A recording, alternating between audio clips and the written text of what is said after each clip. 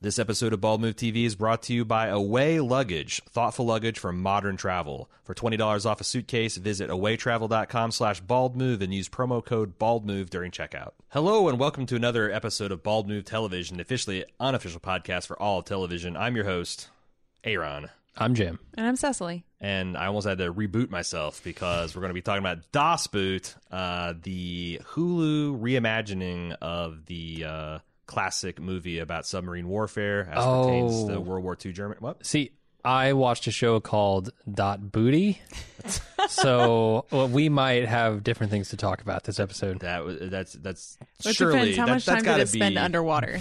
There's got to be a porn version of that, right? Oh, for sure, yeah. I think that's what he watched.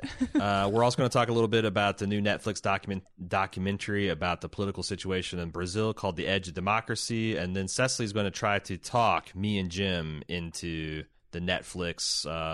What would you call it? Is it true crime or is it crime? No, it's Or a sci-fi. They call it a Netflix original foreign drama, which is kind of broad. German, but right? Yeah, Okay. German. It is a German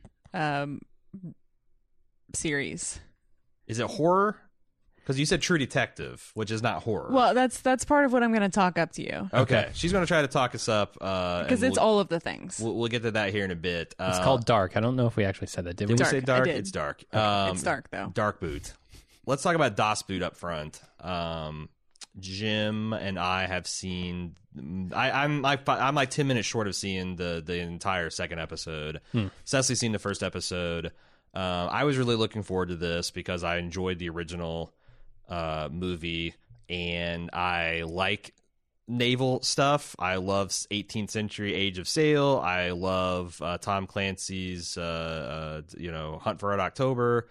And I was really looking forward to this, and I felt like in the first episode I wasn't sure the show would grab me, and the second episode showed me a little bit more, but this is an extremely slow burn for like I guess the original Das Boot was too, but just there's not as much boots as I was expecting.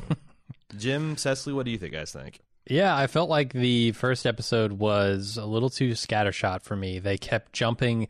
They did very short scenes, extremely short scenes with a lot of different people, many of whom look almost identical out of uniform. The captain, first lieutenant, and the radar officer Yeah. of the show, I think, are identical people. I had a very hard time keeping... Oh, that's 3 separate people? Yes. Yeah. I'm a German American, and these guys all look the same. So I don't.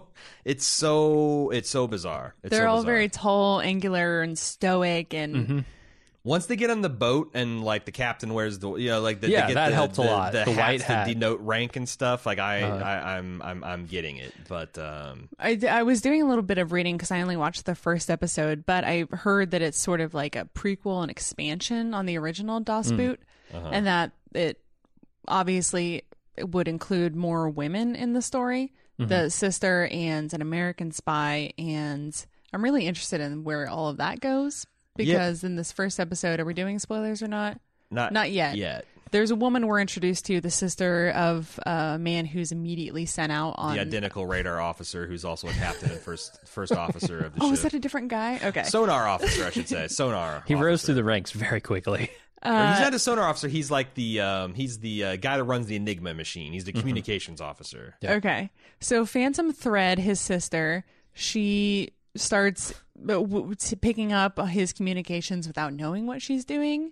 And from the very first time she says Heil Hitler and the train scene, I was like, no, there's no way that she's on board with this. But there was no room in my mind to allow for the fact that people were on board for this at that time. So we don't really know where her allegiances lie.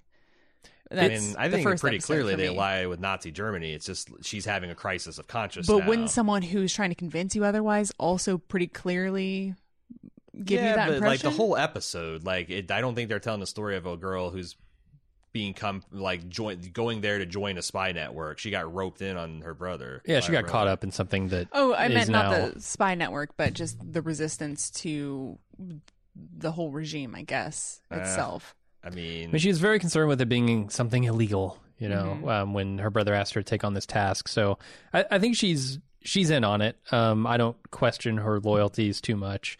But I also think it's a fundamentally interesting premise. Like, this idea that she is now caught up in her brother's scheme. She loves her brother. He's been sent out in a boat full of hostiles, as far as I can tell. All of it builds and creates this atmosphere of drama, which is throughout this entire thing.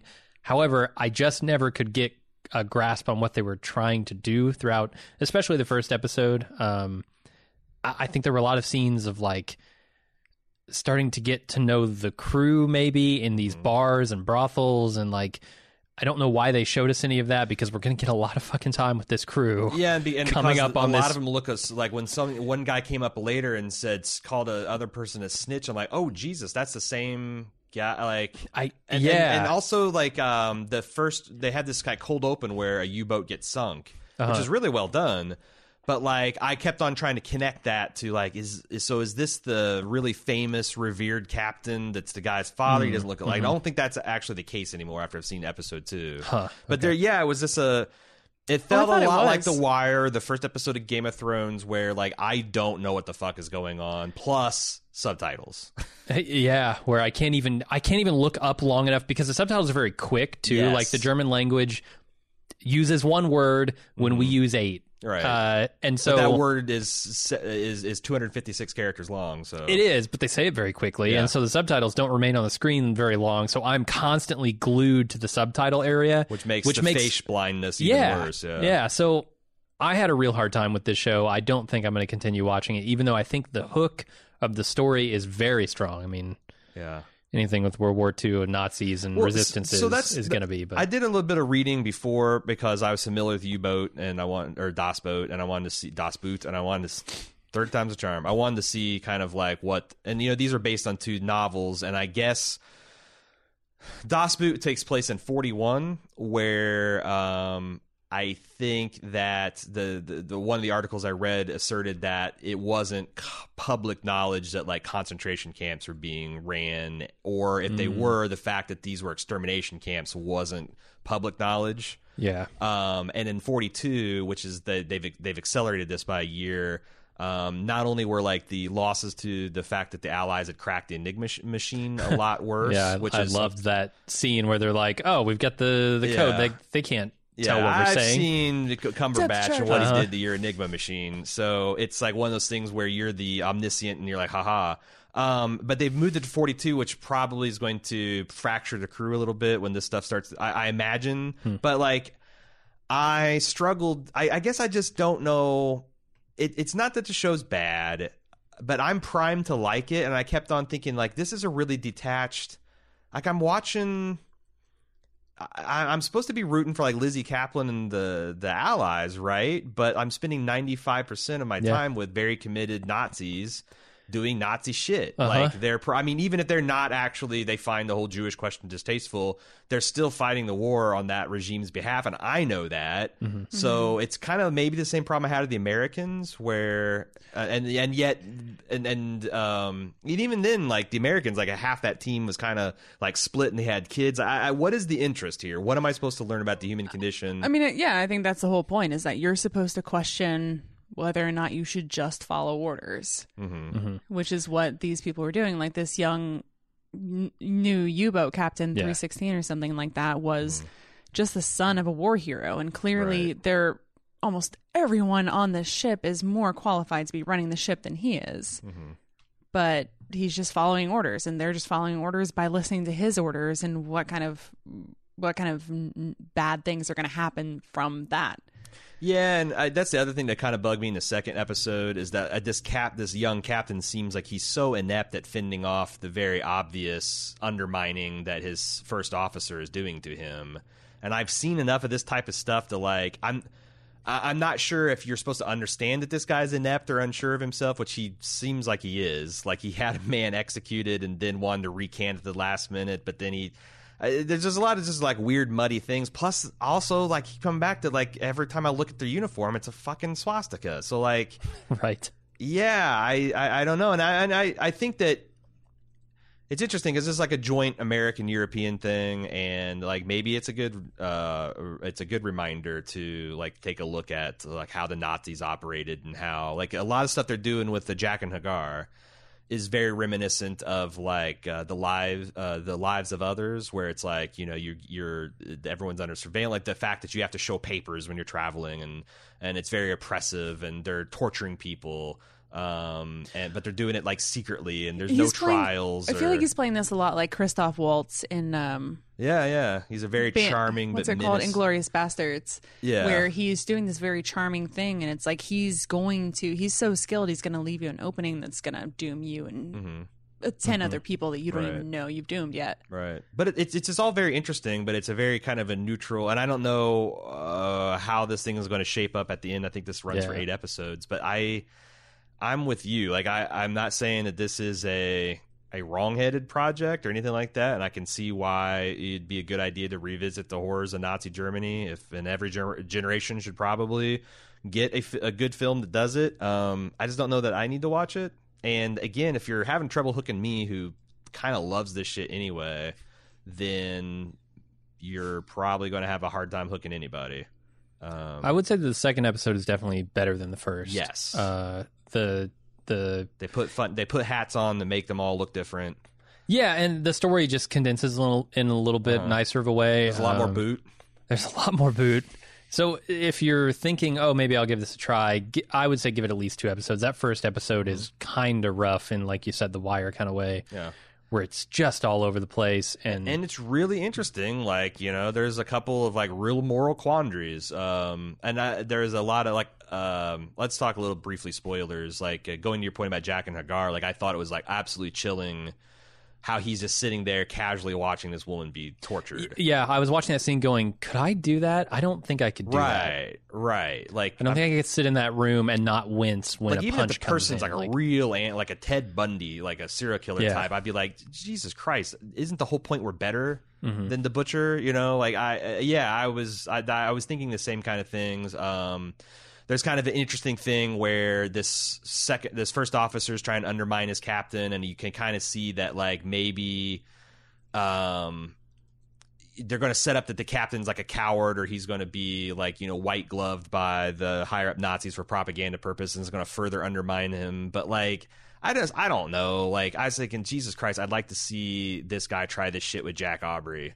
One of my like, you know, it's just like.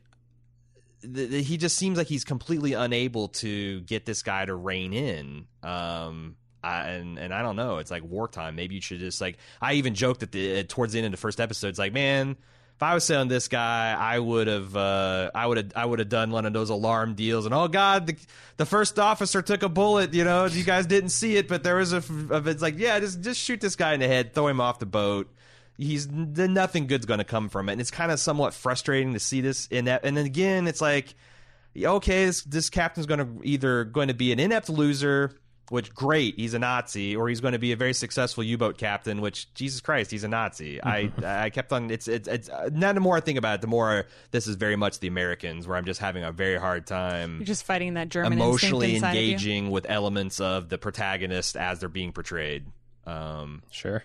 Yeah. Fair. And like and like I'm not feeling any of the moral quandaries that they're facing themselves into, because to me it's like there's easy answers in all this, and maybe that's a problem with me being able to empathize or engage. But you know, I'm trying to think of where in life I'm going to be asked to sympathize with a Nazi U-boat captain, and the answer is probably 0. So right now.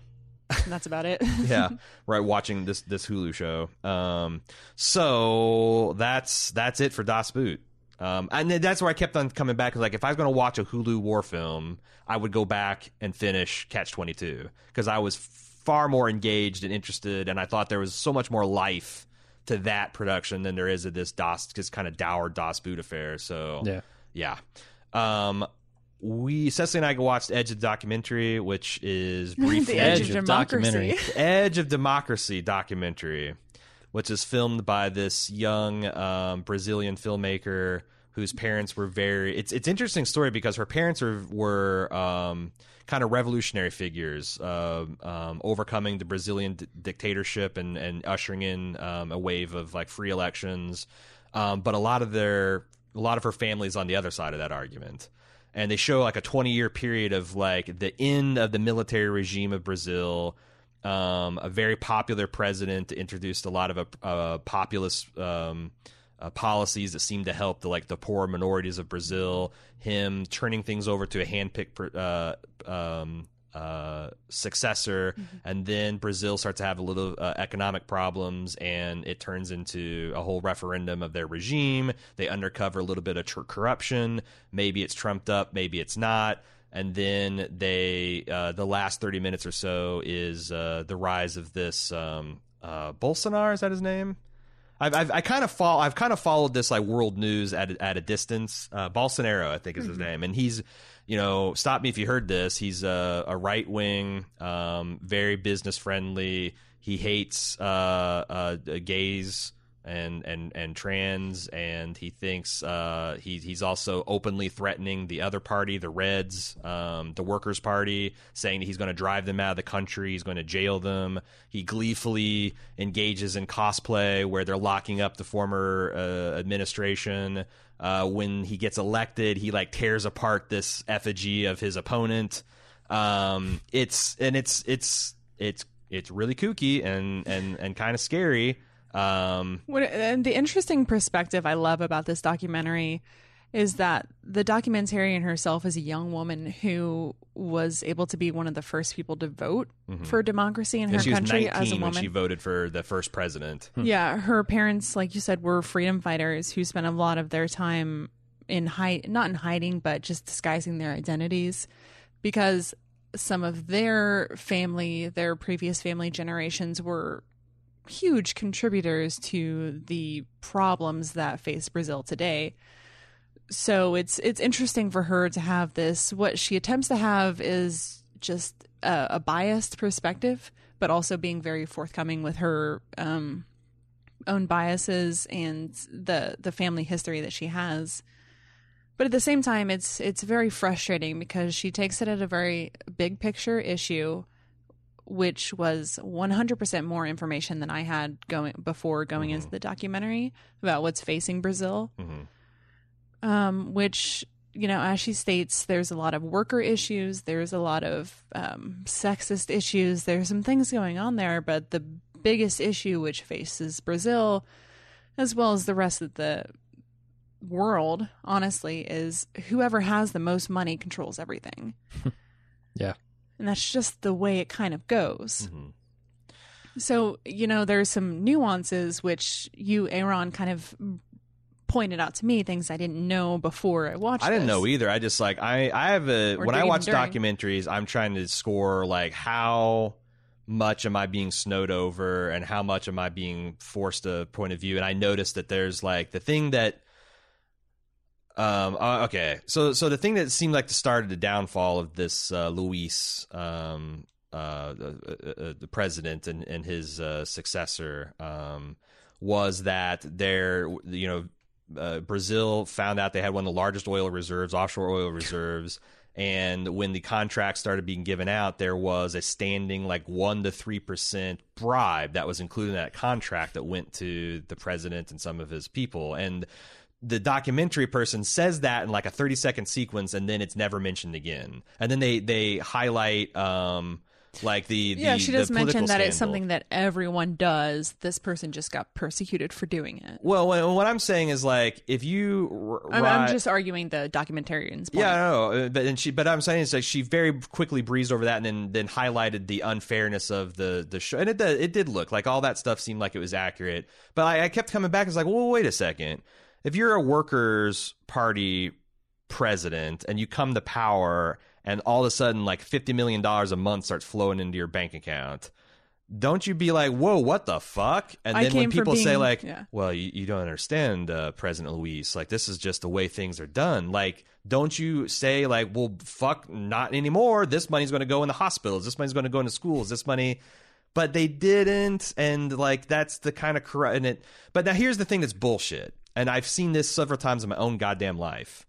Every 10 years, our country has a recession, right?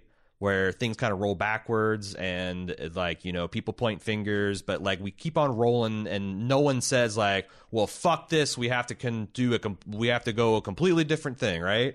Where like it seems like anytime in the world that someone is experimenting with like socialist programs, when there's a recession, it's all about, well, we got to go right back to straight capitalism and all this stuff. And that's what it seems like it happened in Brazil. And it seems like actually what happened in like the 70s of our country. In Vietnam. Like we had the Great Depression that kicked off like a 30-40 year of roughly progressive policies in the United States. Then we had some foreign policy blunders. We had a softening economy. We had an energy crisis. And then everyone's like, well, we got to go back to pro-business friendly. And we've had 20-30 years of that. And now we've had a succession of recessions. We have a problem with income inequality. We have a problem with people being able to get access to the health care they need. We have a problem with people being able to afford any kind of education. But no one ever, like, well, I think it's happening now, but like very few people in the recessions have ever sat and thought, like, what are we doing? You know, like what have we gotten away? And I just feel like that's the thing. It's like, yes, there was corruption, but it's inexplainable and inexcusable. Because the problem is these people left themselves open because they were hypocrites.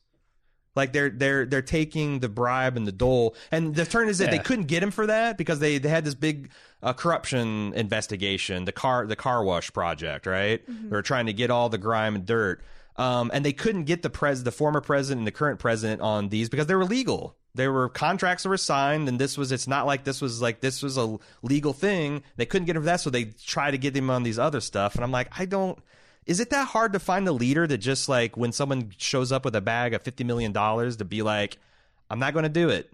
I'm already living in this palace. I already have limos. I have helicopters. I have armed guards. I have everything I need. So I'm going to make sure this money finds its way to the people and become a fucking hero. I get that, but I also think that there is, and I'm not saying it's 100% nobility and self-sacrifice on the backs of these people. Like, but this one woman was tortured for 22 days in jail when she was a resistance fighter. Mm-hmm. And then she's forgotten all of this when she's gotten all of this money. But the point that Lula, the president that basically instilled her before that, he was a Workers' Party representative that was the first person to get his foot in that door. And what she's arguing is that he made some compromises to accept money or make some compromises with the PMDB, which is the other major party in Brazil. It's more pro-business. Brazil. Right, exactly. More elite. So that these people are making these compromises, which are self-beneficial, absolutely, but I think are necessary to sort of bridge that gap, because you can't go from all of this huge, powerful, money-backed corruption to just the way things should be in a fair, equal way. And I'm not saying that any of these people are heroes or saints for doing that, but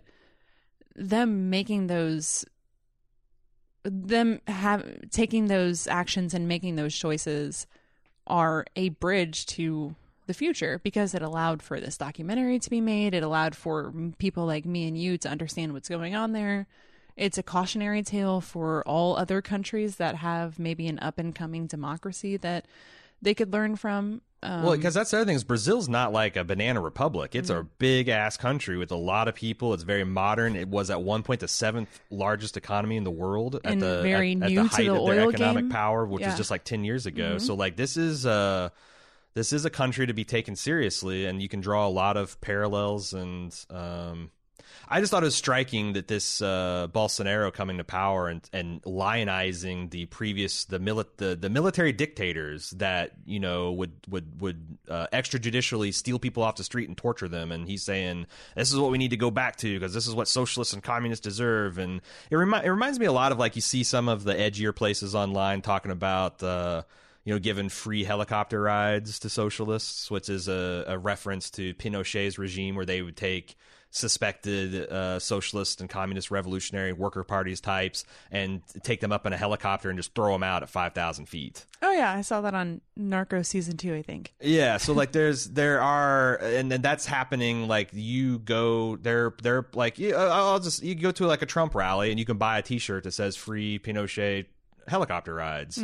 And I don't know, like, I don't know what power Trump has to control that stuff. I imagine it's a lot. But even if these guys were like on the sidewalk across the street from his rallies and just kind of like wink wink selling, like, do you not have a responsibility to condemn that type of thing? Sure, and I'll say the same thing, like if there's people setting up shop selling Guillotine the Rich t-shirts across from a Bernie Sanders rally, I think Bernie Sanders should probably shut that shit down and speak out about it. But the fact that this guy's is gleefully supporting it, it was scary and shocking, and it also just seems like a lot of the stuff that we're going to be seeing in this election cycle that's starting to heat up right now. Right, but I think that all of these documentaries coming out, all of these things that are sort of illuminating that it's not just an American issue that we're facing as Americans, it's something that's happening around the world, and that is, you can't just take things at face value and accept what you're being told, and this does not equal bad. This does not equal good. Mm-hmm. You have to make an educated decision because it's not black and white.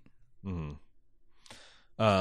Yeah, that's the thing. Like, I have no idea how to, like, this is not an impartial documentary, but I'm pretty comfortable saying that Bolsonaro is a pretty bad dude, just on the whole locking up people and persecuting your political opponents, and you know, just his stance on homosexuals and transsexuals and the extreme rhetoric around religion and cloaking. Like, this, they're gonna, this guy, when he eventually goes down, you're gonna, that's the other irony, is like, these worker party types and their bribery, whatever they were accused of and whatever they actually did, I guarantee this Bolsonaro guy is going to be like 15 times worse.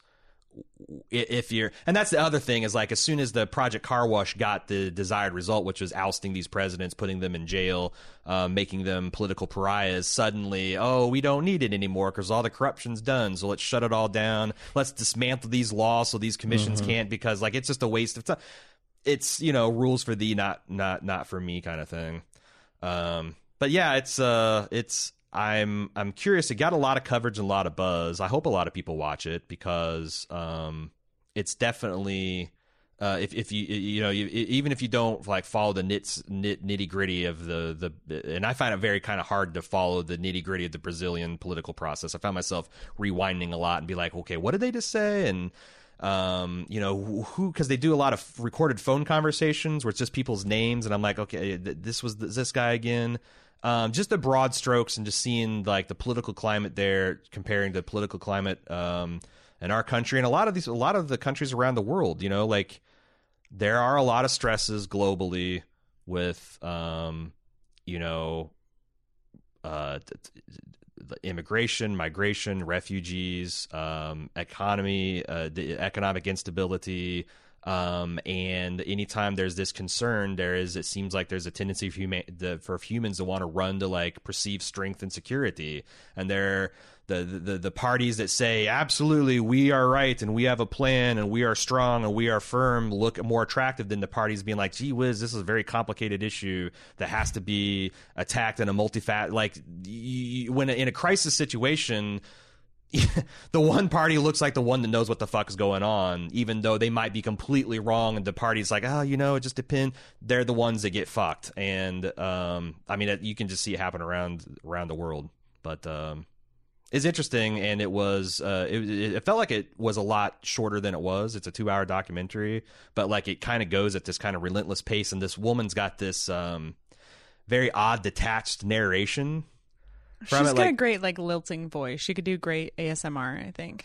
Right, but it sounds like she's delivering it like someone just went in there and clubbed her, and she's like, you know, she just came to in the booth, and she just achieved consciousness in the booth, and she's just like, what has happened? I don't understand. Look at this, and it's a kind of a haunting quality to it. No, you didn't get that? That description plus the word haunting, I don't think are the same thing. I don't think she sounded like she was clubbed. She sounded like she just immediately got out of a good sized car accident. Like or a really intense Pringles binge. Really intense Pringles binge, yeah. Yeah. Okay. Ate the whole can. I don't know. It's got too much Olestra. It's probably not helping. Yeah. Do you have anything else you want to? That's it. That's all I've got for that one. Before we talk about the next show, I want to talk about Away luggage. Away is thoughtful luggage for modern travel. Away knows everyone has different travel styles. That's why they make their carry-ons in a variety of colors, 2 sizes, 2 materials, a strong yet flexible polycarbonate, which is the one that I have, and anodized aluminum. Their carry-on luggage boasts a lightweight and durable shell that's made to last for a lifetime of travel, a 100-day trial that lets you try the Away case for on the road. A limited lifetime warranty means they'll replace your bag if it ever gets damaged. Built-in compression system to help you pack more in. 4 360-degree spinner wheels guarantee a smooth ride. A TSA-approved combination lock keeps your belongings safe. It has an optional ejectable battery to keep your phone charged and removable laundry bag to separate your dirty clothes from your clean clothes. And if you don't have enough space for the carry-on, guess what? They make the aptly named bigger carry-on, which increases internal capacity from 40 liters to 48. That's like 600 square feet, right?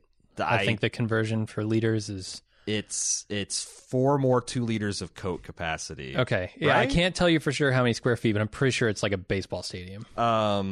Cecily, you and I have had our luggage I've had my luggage for a while. Jim, you've actually had one of the earlier, like first generation cases for years. What do we think? I'm looking forward to traveling this Wednesday for the first time with my luggage. Has a removable battery, and it came with ports so that I can plug any of my electronics into any kind of European or international port I could possibly think of. Yeah, the charging thing comes with like free like international conversion, every weird system of prongs and polarity and voltage you can think of. Those things are actually pretty expensive. I can't believe that they pack those in with this. Right. Yeah. I think this is the best luggage I've ever had. I've had a decent amount of luggage. I do a decent amount of travel. This thing is just so much fun. The fact that the wheels, like, I didn't think that'd be as big of a feature as it is, but the fact that you can like flip up the wheel and go like long and skinny, or you can go broad and wide for stability, and like you can kind of dance with it at a gate if you're bored because it does like nice little pirouettes and stuff. I took it to a wedding last weekend and it killed. That's right. It was my +1. I think the fact it's got the detachable battery is really cool because it's invariably, whenever we're traveling, you're out and you're taking pictures and you're doing video with your cell phone, and then you run out of juice. Well, now you can charge up to 2 different things. It's like a 10,000 milliamp capacity, so it can charge a modern iPhone 3 or 4 times easily. Oh, yeah. So on your next getaway, remember, getting away means getting more out of your trips to come. For $20 off your suitcase, visit awaytravel.com/baldmove and use promo code baldmove during checkout. Once again, if you want to get the best suitcase I've ever had, I can pack a week's worth of clothes in this thing with this compression system and get $20 off. Visit awaytravel.com/baldmove and use promo code baldmove during checkout. All right, we're ready to hear this pitch for Dark. Okay, so Season 2 apparently came out today on Netflix. I watched the first couple of episodes when it came out in 2017, I think was the end of 2017. I watched the first couple of episodes and just didn't come back due to lack of time, not interest. Mm. But it's also a German subtitled show, which I think it's a turnoff immediately for a lot of people if they know it's going to be subtitled, because even if I turn on dubs, it's not going to be lined up with our mouths, and it's going to take me out of the whole experience. But I watched it. I kind of pressed through in the last week, and it has been quite an experience. I feel like, are you familiar with Stefan from Weekend Update on SNL? The Bill Hader character that goes like this, like, oh, yeah. The hottest nightclub in New York City is I feel like I want to do that when I pitch this to you guys. Like, this show has everything. Okay. It's got a lot of like teenage relationships that are handled quite well. It's like kids on bikes explore time travel. That's what I had heard, is that it's a time travel, like science fiction kind of thing, but with like a dark aesthetic. Yeah, I watched the first 2 episodes of the first season like Jim. It's not that I didn't see it. It wasn't I thought it sucked. It's more of like, this is good, but I have 0 time to watch it right now. Right. And it reminded me, like, I heard like a German Stranger Things that's fundamentally darker and more serious. It doesn't have anything. Little older kids. Yeah, like a late teen Stranger Things. Right. And appropriately more mature. Right. It's got a lot of that timey-wimey elements. It's got I could compare it to any number of shows that I know you guys already watch and like those things. I can say that it's got time travel handled in a way that I haven't seen done as complicated but also deftly as this one does. Like they make it very complicated. There's stories like coming back in on themselves, where in other shows I could see it making you think like, wait, this doesn't add up. I have to do this complicated math in my mind just to understand the story, but it lines it up and well enough that you just know what's happening. Okay, that's good to hear. Yeah, without holding your hand too much or being too obvious with flashbacks and things like that, you can accurately assume or predict or understand the characters that you've seen in the past or the future or presently, who they are in the past or the future or presently now when you see them interacting with each other. Those inferences, there's enough groundwork laid that you can just understand what's going on, which is helpful in a show that's working with such complicated dynamics. They do the thing where they have some educated person at some point in time, whether it be a police officer or someone who makes movements on watches and clocks, explaining how time works in a voiceover type of deal.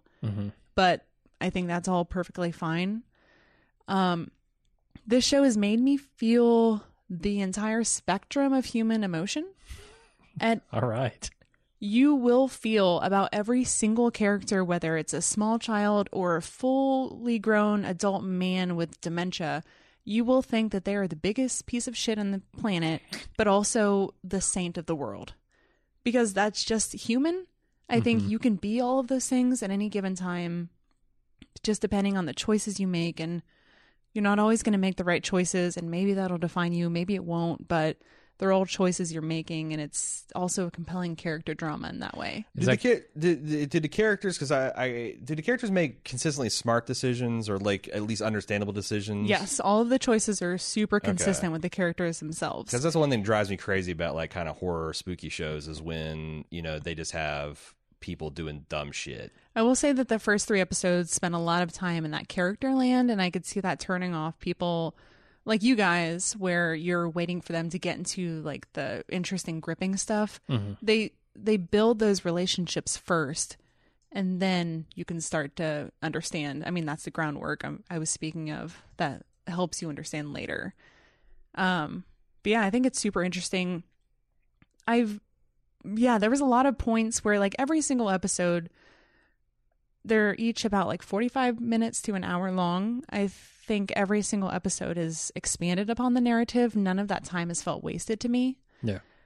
Maybe a couple of points I was able to say like, I saw that coming, but they said for sure this is what happened in this episode kind of thing, like the 3-step reveal. But it didn't seem like any time was really wasted.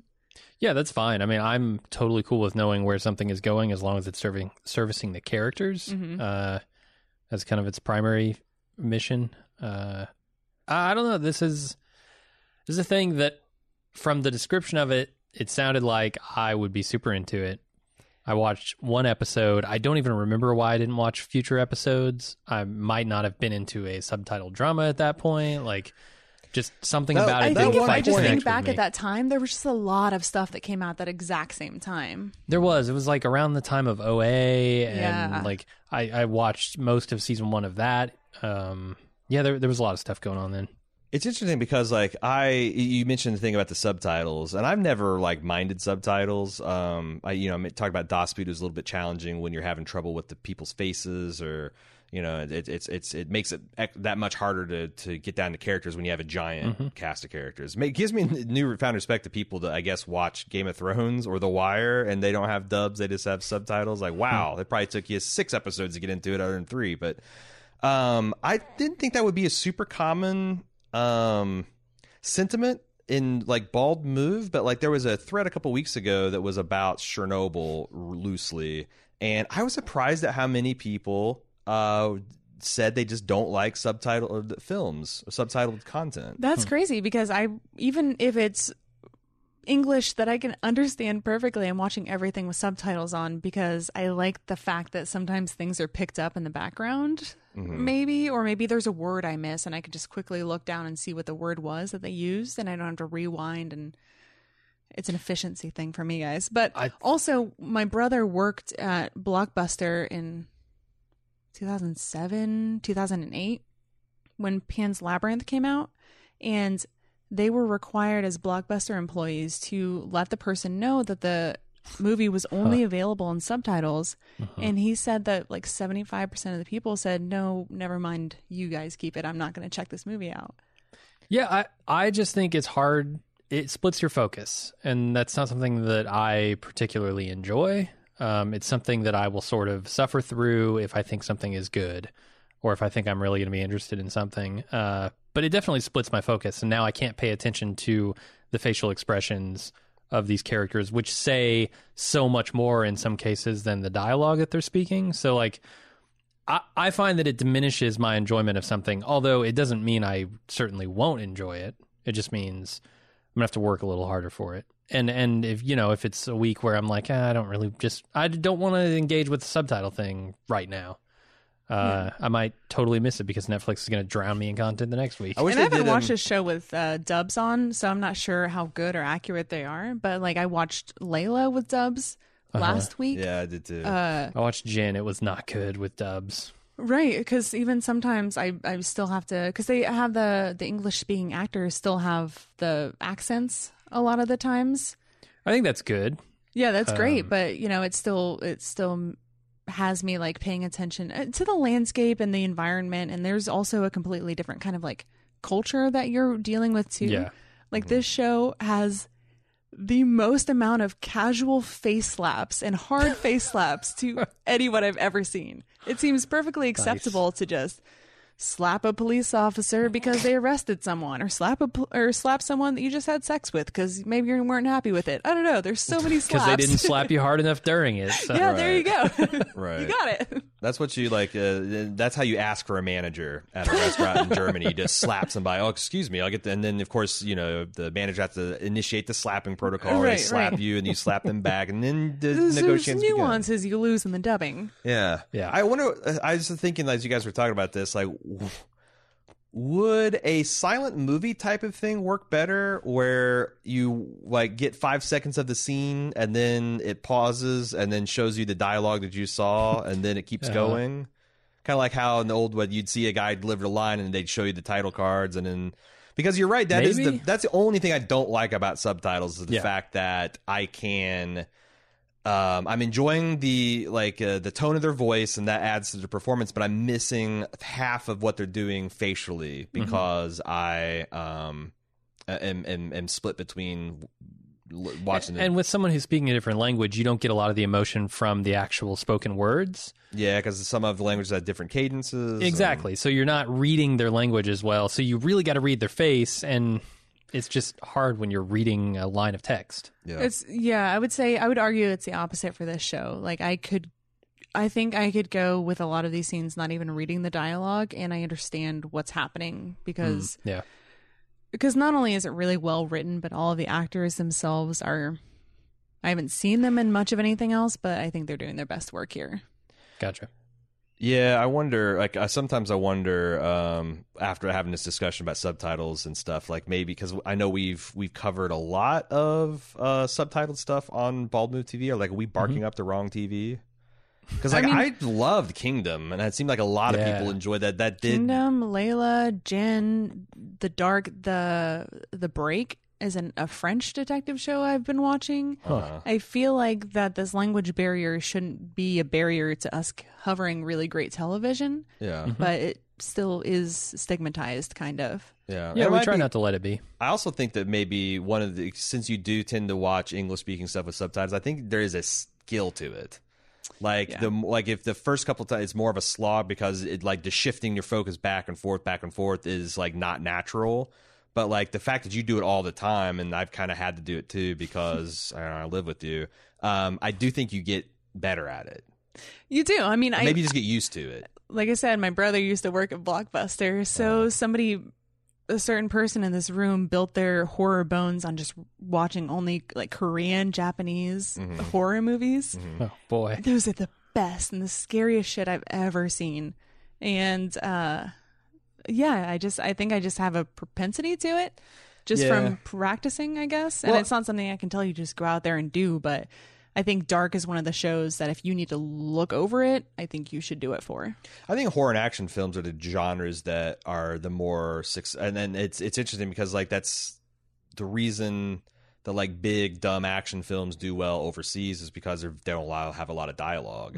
You know, you can just watch the action. I think horror movies are the same. So I don't think this is like a stupid American thing. I just think it's like around the world, it's annoying to have to read subtitles. So yeah, like, no, I didn't mean to imply that. You got it. No, but I mean, like, I think that a lot of people, like, you get there. You know, I've been around like serious film people enough to know there is a little chauvinism there. It's like, oh, if you're not going to the art theater and watching a subtitled French film once a month, then are you even really going to the cinema at all? Good boy. But I'm just like, yeah, no, I think that like horror and action make a lot of sense because those things typically don't have a lot of dialogue and they have a lot more going. Whereas like something as conversational and like intricate as like Das Boot, for example, a little bit rougher.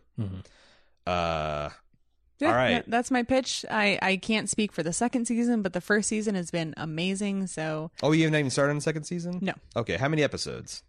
The first season had 10. Oof, I was hoping to be one of those four bangers. oh, It's good. Like I said, not a second wasted.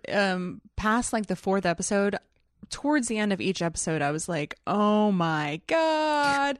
Oh my god, I'm figuring it out. It makes you feel like a detective, but also at the same time, you're having your mind blown. nice.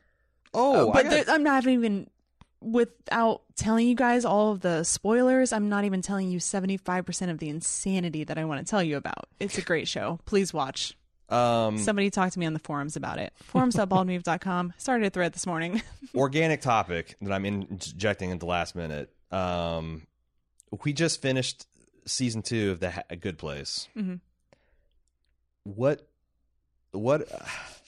I don't know. Which place are you in right now? I don't know. Are you in a medium place? I love the first season, and they throw a giant curveball at the end of the first season.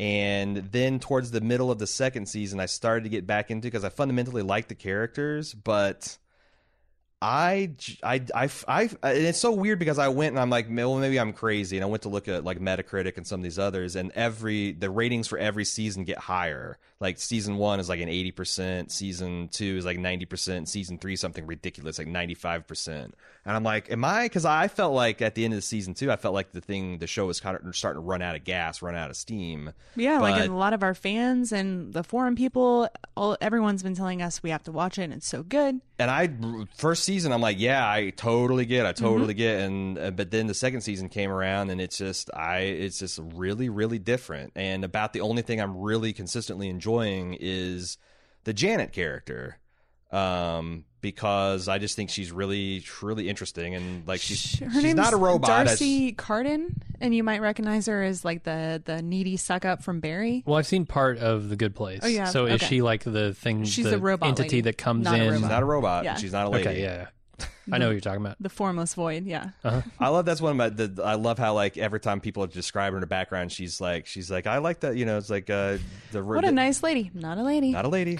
You know, the robot. I'm not a robot. Yeah, it's like she's just a construct of knowledge. She's super interesting, and what they're doing with her character. And I'm kind of like, you know, if you're a long-term Bald Move listener, these types sort of not robot characters I have this weird affinity for, and I'm really enjoying her in the same kind of way I enjoyed seeing Data go from season 1 Data to like season 6, and is it 6 or 7? I think there were 7. Yeah. 7, and then the movie. Like I enjoyed being that arc, and I'm seeing that same thing happen with her. But I don't know. I guess that's the other thing on the forums is like they do this thing where she's. I don't think this is a spoiler to say that she's a program, so she gets updated. So they have this built-in way to make her more personified, I guess, to have more and more human characteristics, because every time she gets a reboot or an update, she's more human because she's learned from us. Update her, yeah. So it gives this like excellent comedian a way to flex those skills. Yeah. But yeah, I guess if I would love to hear I don't really care if you loved all of season 1 and all of season 2 and you still love season 3. Like I guess I'd really like to hear people that were like unsure at the end of season 2 or kind of like, because like that's where I'm at. I'm not, and I didn't feel this way at the end of season 1 as I was like all on board. But like But I felt this way very early in season 2, and that never really went away. Yeah.